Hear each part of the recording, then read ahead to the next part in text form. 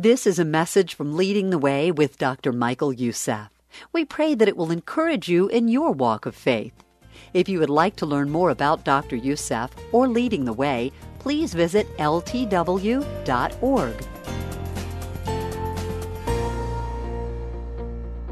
I don't think there's anybody who would disagree that peer pressure is a powerful force, not only in this society, but any society. Having lived in 3 societies, I can testify to the fact that it is a very powerful force. And I know it is most prevalent among the young, but it's not exclusively so. I have seen many a man and a woman who have fallen victims to the peer pressure. I have seen many adults who have been victimized by their own succumbing and surrendering to peer pressure. There are 3 different types of peer pressure. Of course, there's the neutral peer pressure that doesn't affect us for good or bad, or doesn't affect our future, doesn't affect our behavior. Then there is the positive peer pressure that always brings the best out of us, the best values and the faith and strength in our lives. But then there is the negative peer pressure, which is the most common of all. And that negative peer pressure leads us to act against our own convictions, against what we know it is right, against what we are taught to be right, against what God had communicated to us to be right. And the only answer I know to standing up to peer pressure is to know how to say no, and say it firmly, say it with conviction, and say it often, and say it confidently. Not only that, but I think the most important thing that we can teach this generation and the generations to come is not only to be able to say no to negative peer pressure, but they themselves be equipped to be powerhouse for positive peer pressure. Instead of you being the pressure and the peer pressure recipient, be the pressure giver. Be the pressure maker. And today, I want to tell you about 4 young men who resolved in their heart not only to say no to negative peer pressure, but they became the peer pressure.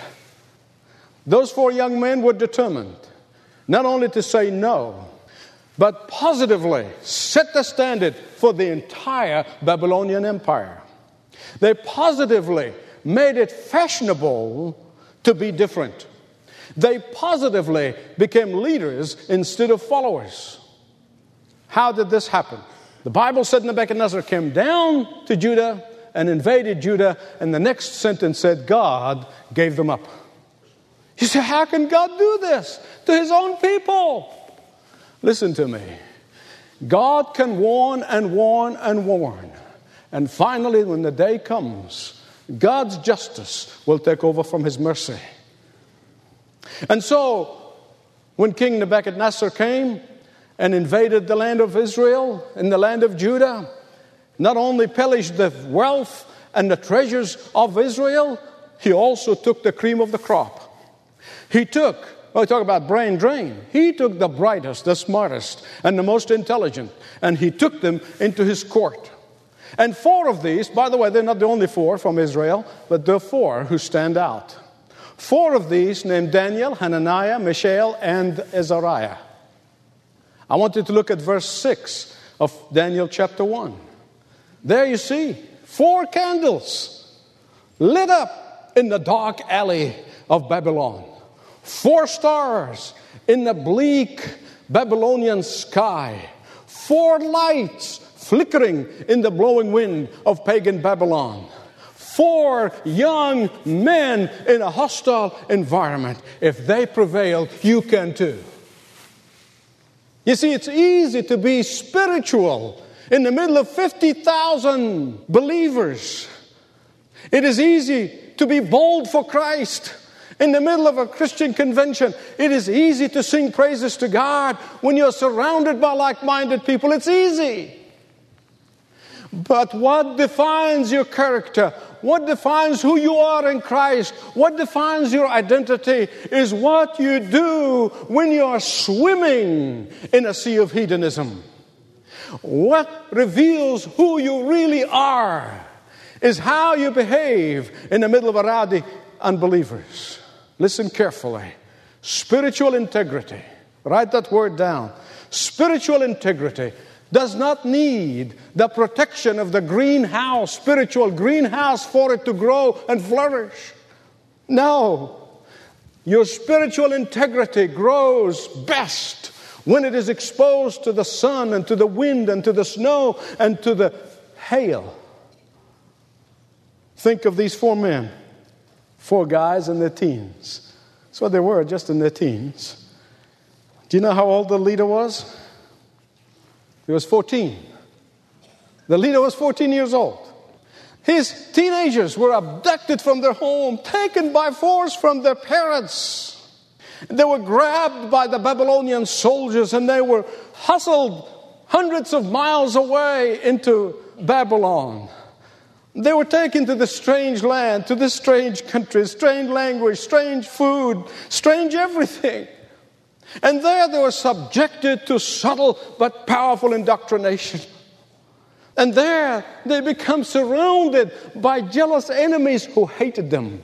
There they found themselves in a sea of evil and wicked people. There they found themselves surrounded by every temptation known to man. And yet Daniel and his friends purposed in their heart. They purposed in their mind. They purposed in their will. Listen, I can tell you with certainty that none of us probably will ever experience this. But you and I are facing temptations to compromise every single day in your business environment, in your home, in school, work, in the neighborhood. Every single day, you and I are tempted to compromise for far less than what these 4 young men were tempted to compromise for. Now, I want you to look with me in this chapter at 3 things. Number 1, verses 1 to 7, you see the prevailing circumstances. And secondly, verses 8 to 16, you see the pressure to compromise. And thirdly, verses 17 to 21, the power of conviction. The prevailing circumstances. King Nebuchadnezzar was ruthless. But he was smart. He was intelligent. His method was to take the cream of the crop of all the lands that he invades. And he puts them through a training program, and then he qualifies them for his service in his court. And so he started the 3-year college program. Daniel and his 3 friends were obviously among the brightest. They were among the smartest. Not only that, but they were athletic. They were good looking. Students at Nebuchadnezzar's college had to be smart. They had to be intelligent because they had to endure 3 years of rigorous training, 3 years of hard studies, of mathematics, of culture, of navigations, of politics, of history and geography and language and literature. Not only that, they had to be physically strong because they had to endure 3 years of working out every day at the Babylonian gym. And so these 4 guys, Daniel and his 3 friends, were among the privileged. They're among the elite. They really were treated with kid's glove. I mean, they were treated well. They were the select few. And for the select few, there was, of course, a select menu. A very special menu of rich food and rich wine from the king's table, from the king's kitchen. College student dream. High school students couldn't wait to get into Nebuchadnezzar school. You see, there was no time for these bright students to go out and do some shopping and get some food and cook it and eat it. No. There's all provided for them. Now, if you think today's college athletes are pampered, well, they had nothing on these guys. Above all else, these students had to forget every thought and any thought of being the servants of the living God, Jehovah God. They had to forget all of that. They have to remember only one thing, that they are now servants of mighty Nebuchadnezzar. And to help in this particular process of orientation, this particular process of desensitizing them to their faith, to their history and to their allegiance to Yahweh, to sensitize, to help them in this process of indoctrination, their names had to be changed. Nothing will cause more disorientation when a person's name's change. Imagine if my name becomes Bob, and everybody says, Bob Youssef. I mean, they're talking to me. But that's why they were doing it. They want to disorient them completely. They want them to forget their God. They want them to forget their faith. They want them to forget their origin. They want them to forget their biblical teaching. They want them to forget the biblical standards and the commandments of God. They want them to forget the moral absolutes for which they grew up believing. Sounds familiar, does it not? And Daniel, which means God has judged, was changed to Belshazzar, which means the keeper of the hidden treasure of Bel, the pagan god. Hananiah, which means Jehovah has been gracious, became Shadrach, which a name that takes the form of the god Marduk of Babylon. And Mishael or Michael, which means who is like God, changed to Meshach, which is the ancient word, an ancient name for Venus. And Azariah, which means Jehovah has helped, became Abednego. That is the servant of Nebo, the pagan god. And these four young men are now become known by their fraternity, not by their names. Forget about mom and dad. Forget about your faith. Forget about your God. Forget about your absolutes. Forget about your commandments. Forget about belonging to Jehovah God. Forget about God's history of redeeming your people. Forget about all the things of God. That Bible is an old book written by a bunch of old people. It is not the Word of God. Don't believe in moral absolutes. That's what people believed a long time ago. This is a new day. These were the prevailing circumstances. And the thing is, here's the question, would they capitulate? Secondly, the pressure to compromise. Look at verses 8 to 16. The pressure to compromise. The devil's method, before he tempts you, he shakes the ground from under you. He undermines your confidence in God. He undermines your confidence in the Word of God. He undermines your confidence in your faith. And then when he manages to shake the ground from under you, when he gets you a little bit confused, then he throws you his fake rope. That's the devil's method, and believe me, it hasn't changed. For hundreds and thousands of years, never changed. Remember this, the very reason why these Israelites are in the Babylonian Empire to begin with, why they were taken captive to begin with, is because of their idolatry, because of their compromise. And so these four guys not only found themselves among the elite of the Babylonian Empire, but they were among the smart kids from Israel too. But those kids were knee-deep into compromise. And nothing more confusing than looking around in your business or on your campus or in your school and see a kid who claims to be a Christian. A person, a man and a woman who claims to be a believer in Jesus Christ, who is knee-deep in sin. But it didn't confuse Daniel. It didn't confuse Shadrach, Meshach, and Abednego. These four guys looked around and they saw everyone, including their fellow Jews, knee-deep in sin and compromise. They were eating and drinking and they were having a ball and they were giving no attention to what they're doing. But Daniel and his friends couldn't do it. They just couldn't do it. You say, well, Michael, explain this to me, will you please? Isn't that a bit silly to refuse the king's food? Isn't that, even by their standards or our standards, isn't that a bit silly? Did they have to stick to Jewish food? This has nothing to do with kosher meat. It has nothing to do with it. I want to tell you why. It has nothing to do with Jewish food and kosher meat and all that stuff. But the reason they refused to eat from the king's table was because that food had been offered to idols first before it was cooked and offered to them. You see, those who participated in eating of that food, they ate that food and reckoned to have participated in pagan rites. And that is why those 4 guys says, no way. No way. We are not going to give credence to their idols. We're not going to participate in this food that is offered to idols as a sacrifice. Daniel and his friends wouldn't do it. You say, well, isn't that a bit extreme? Why make such a fuss about small issue as eating food that's offered to idols? God doesn't care. Daniel, why do you want to lose your head over a matter as simple as this? Why don't you just put your convictions aside for 3 years? Why don't you just put your scruples aside for a little bit? Why don't you?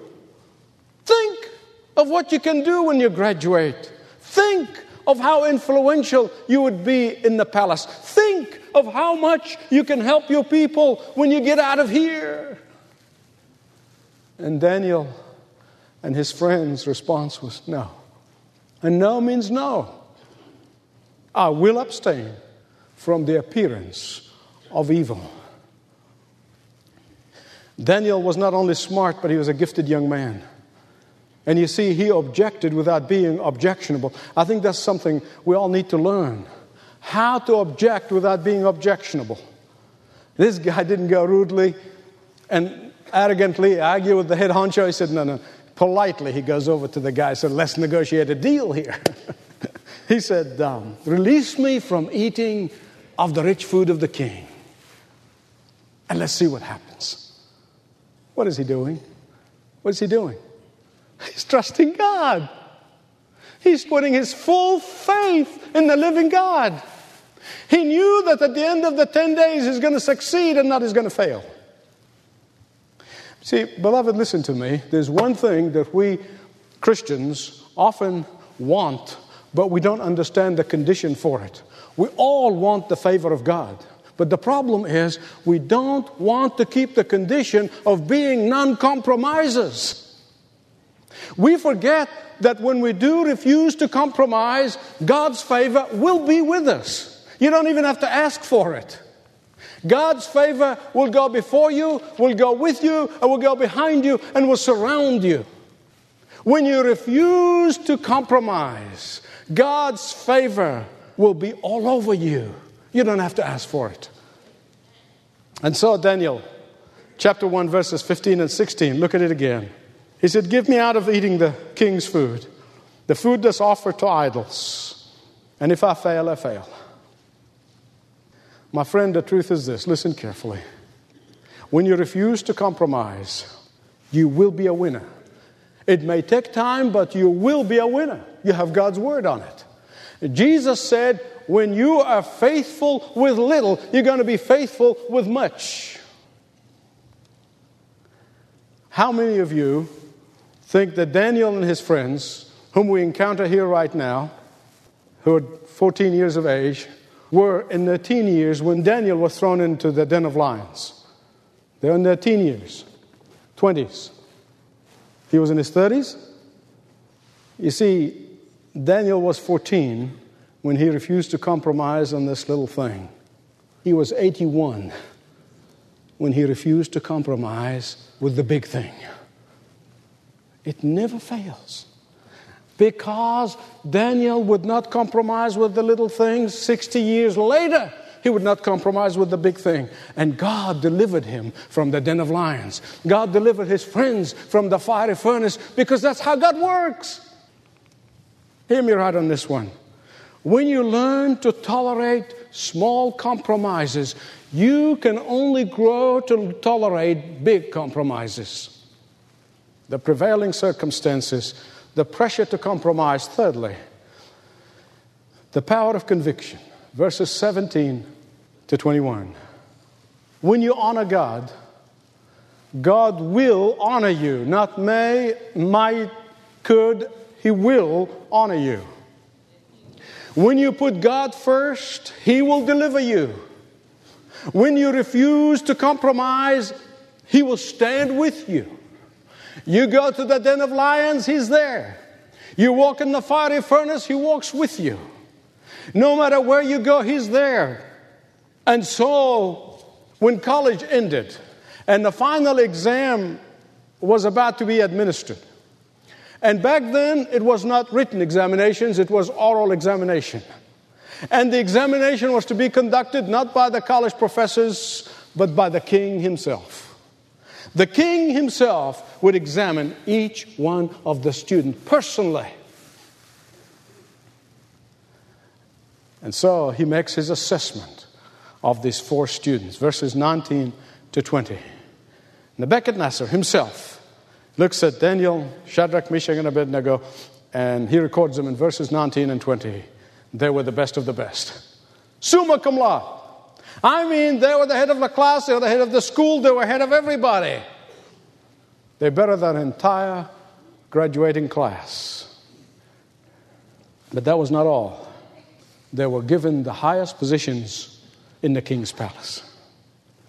In fact, listen to me, Daniel remained as second in command for well over 60 years.